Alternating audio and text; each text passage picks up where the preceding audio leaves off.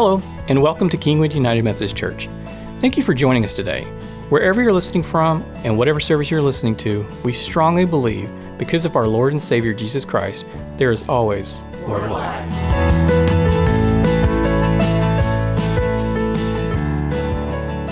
We're focusing in this undistanced moment about a God who hears.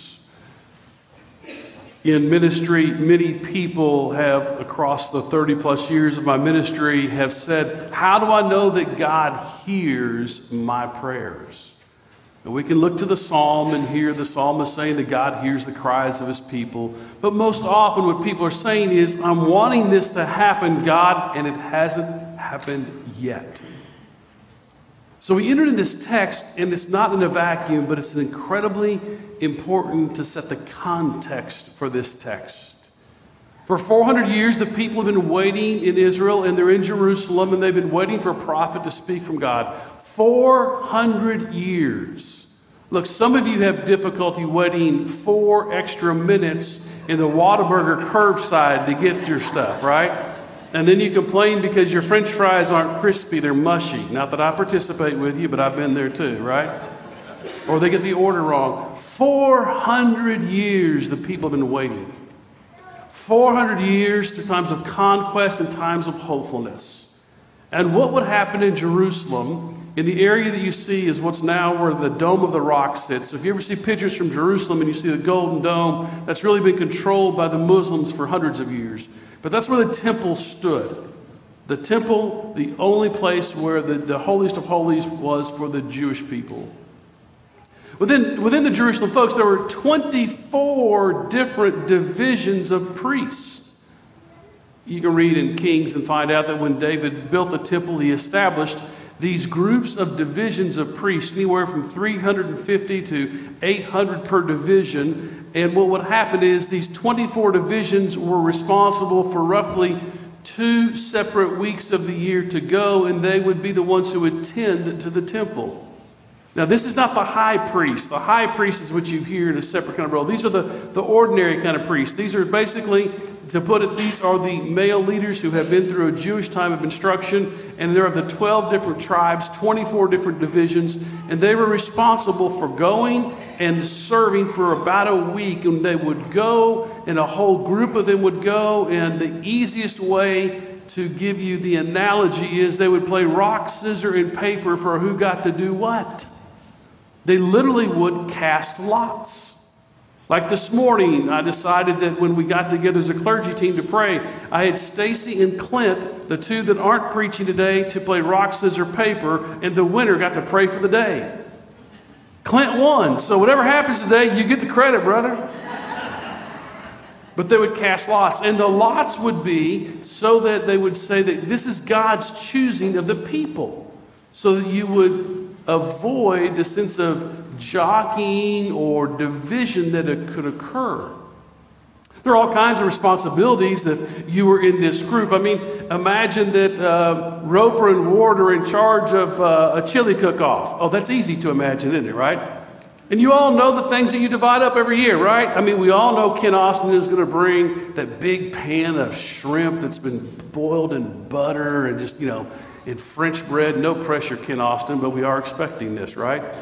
Are we still going to have cobbler this year? Yeah, cobbler. See, we expect these things. So people would come in these particular moments they would expect, and the role of the priest was to make sure all these particular things were happening. They would cast lots.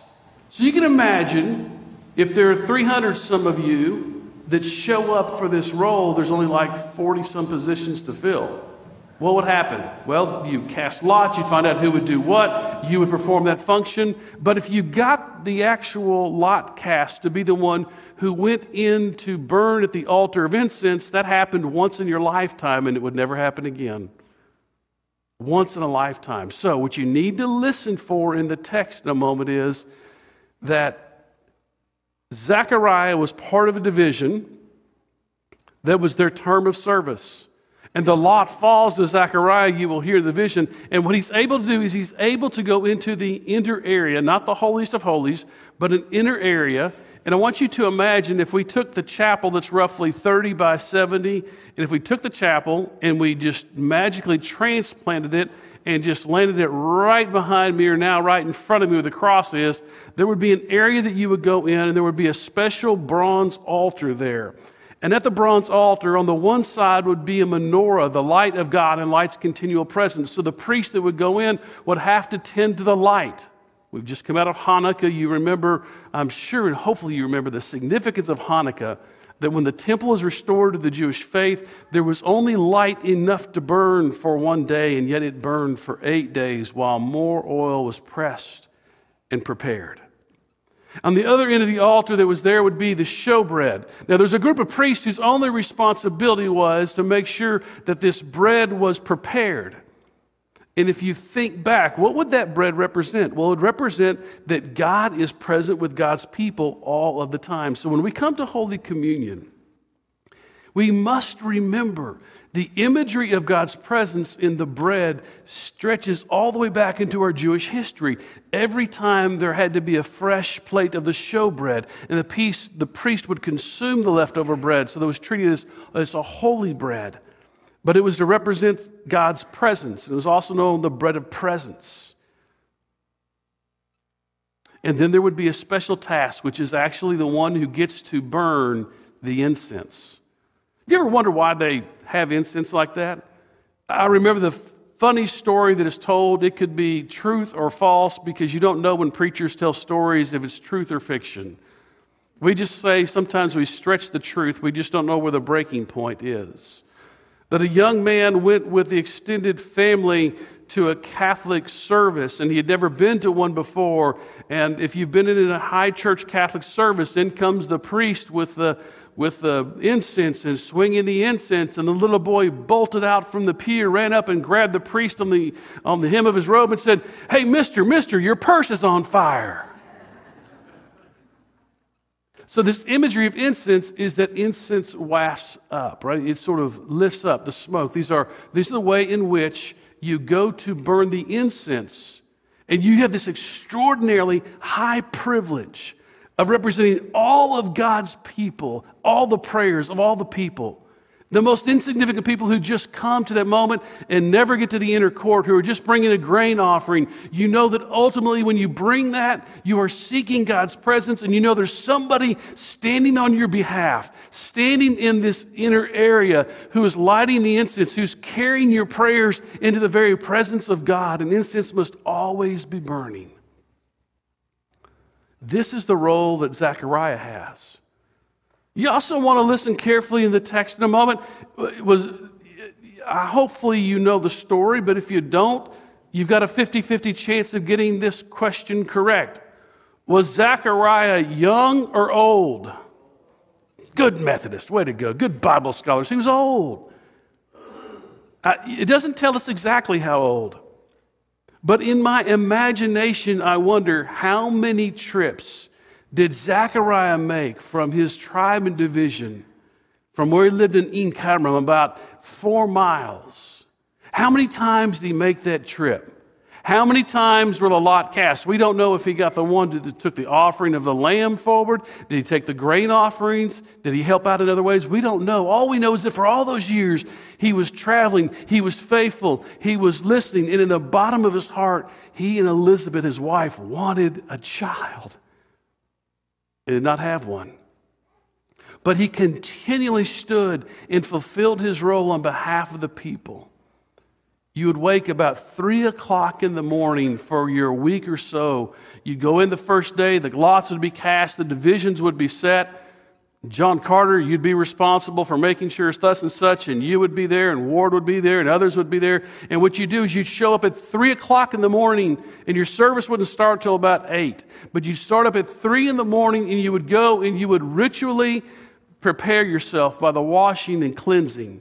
Because the task of standing between the people and God and representing them to God was so holy, you had to be prepared and ready.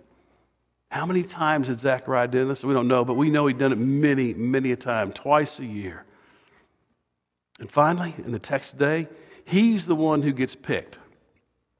Now, I'm flipping the order during the sermon a bit because I'm telling you what I want you to listen for in the text, and I want the text to preach. He's in a division. He's in a group. He's gone back and time again. How often do you and I go time and time again to church? Do we go with the same expectancy that God's going to show up?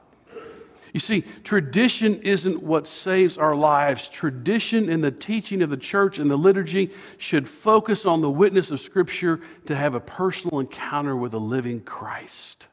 That's what we're about. And God hears the cries of our people. He hears the cries of our heart, even when we don't get the answers to our prayers. You know the words of that country and western song, don't you? Sometimes God's greatest gift is unanswered prayers. And so you want to listen carefully. I'll have a little slow listen. I'll kind of give a little sort of extra emphasis in the text about where we hear a simple sentence of why the angel Gabriel is there. Now, it's interesting. You're going to hear the angel Gabriel. Whenever Gabriel shows up, Gabriel was one of the ones, there's an argument within Jewish faith whether there were 7 angels that stood in the very presence of God or just 4. But in both lists, guess who was there? Gabriel. Gabriel was the Tom Brady of the angels, right? He was the GOAT. And when Gabriel shows up, people listen. People listen. God sent Gabriel with a message to one who had been faithfully going time and time and time again. And then I want you to listen carefully for what is Zechariah's response. And this is to me where it's so important for us to hear. You're going to hear Zechariah's response. Now, whenever I'm praying for something or I'm looking for something, I'm on a search for God to bring that moment to fruition or to answer that prayer, to deliver on His goodness. I stand with people in hospitals. I pray with people in times of waiting for the expectancy of a job or schooling or test or whatever's happening. And when something beautiful happens, like with Hailing and Ron Crossman's son-in-law, Luis, and we get the text. And we get the text that afternoon that not only did surgery go well for Luis, but surgery went well for Luis's sister, who donated in order that Luis could receive this complex move that has to happen within the medical community. And do you know what we put out as emojis? Praise God.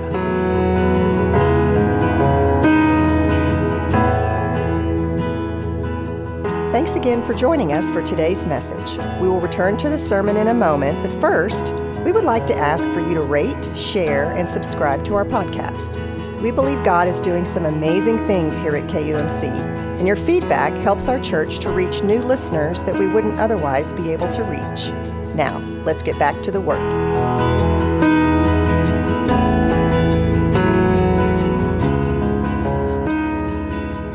Because God has been faithful in the moment.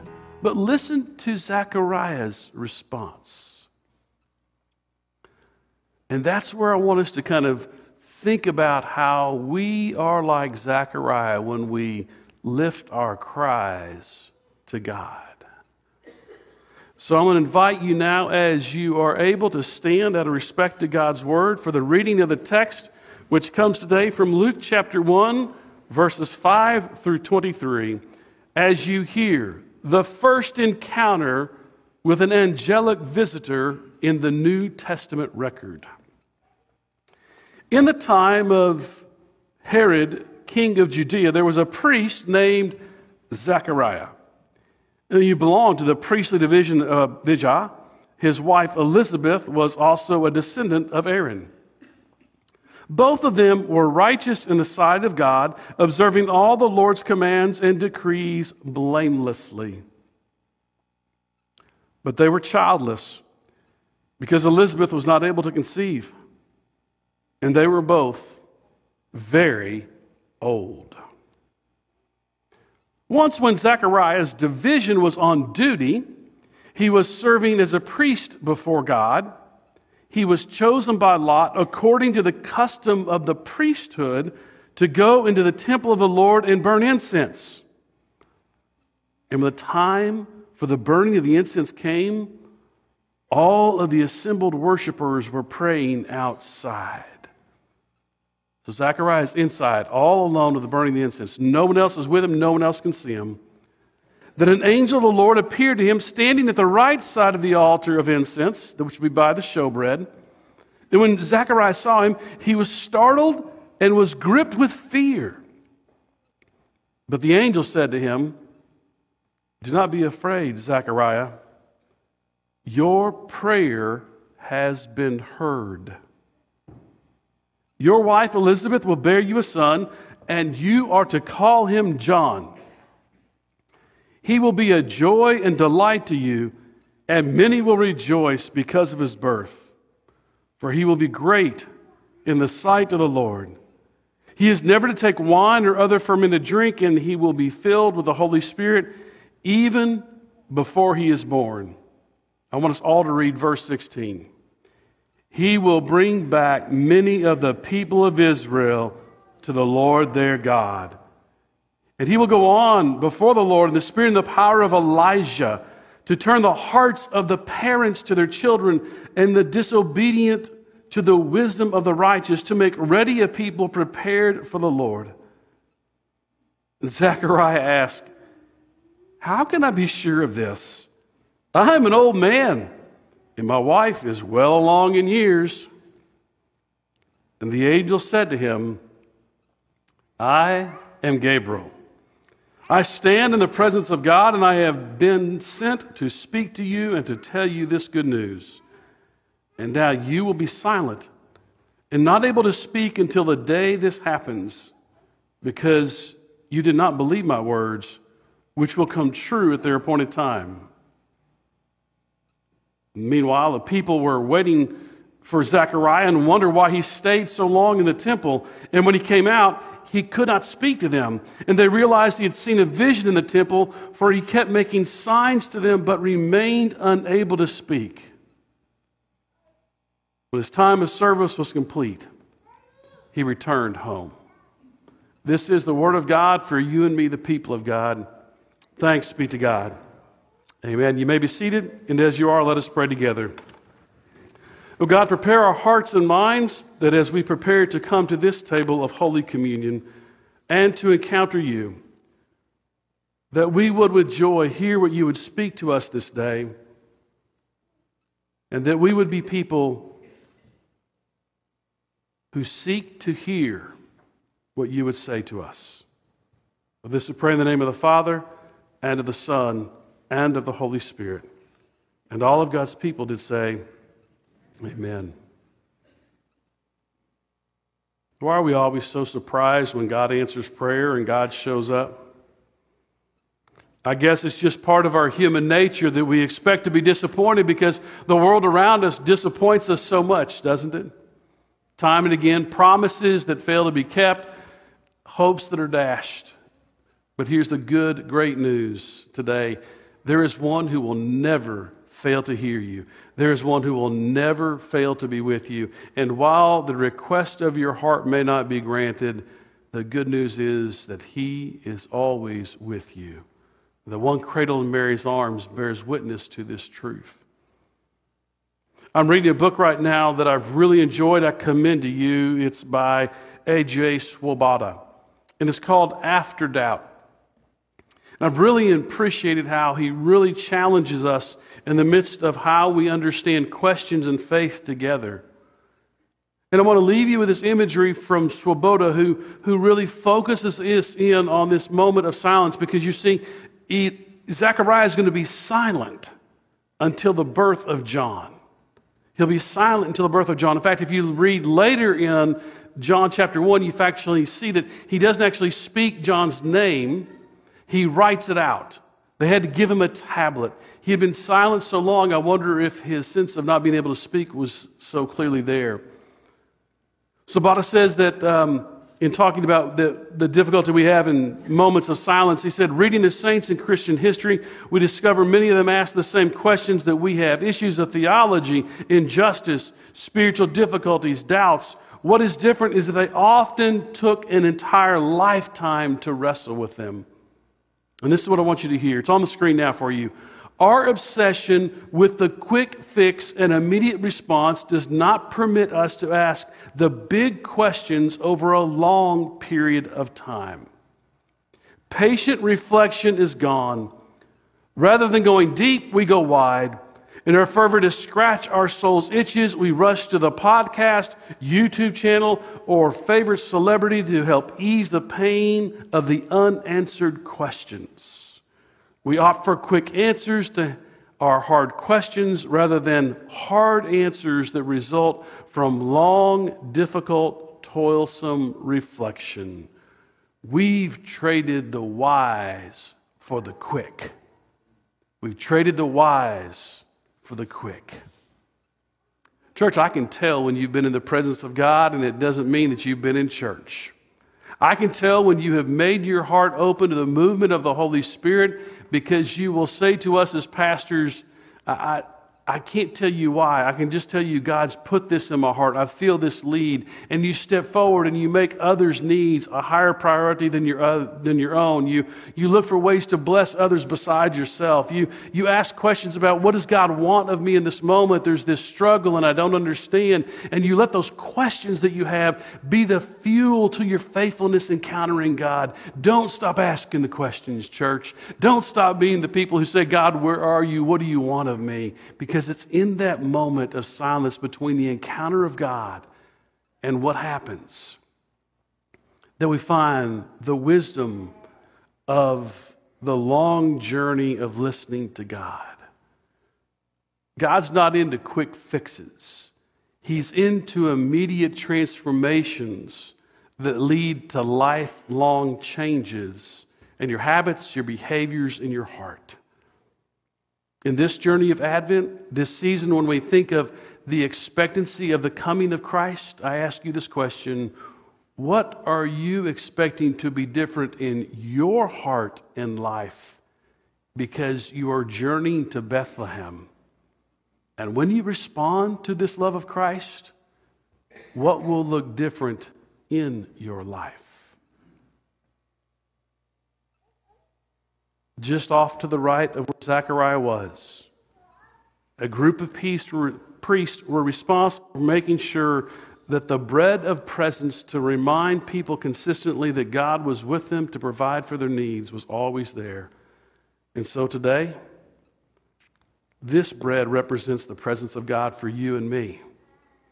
A promise that God is always with us, even when the cries of our heart seem to be unanswered prayers.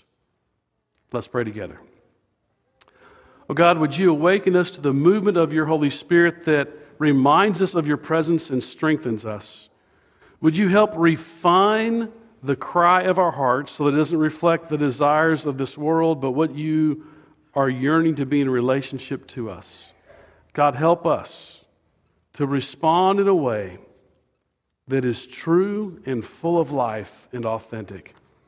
And help us recognize in a moment as we come to even this liturgy of Holy Communion that as we celebrate this service, we will be filled with questions that become fuel to our faith in you.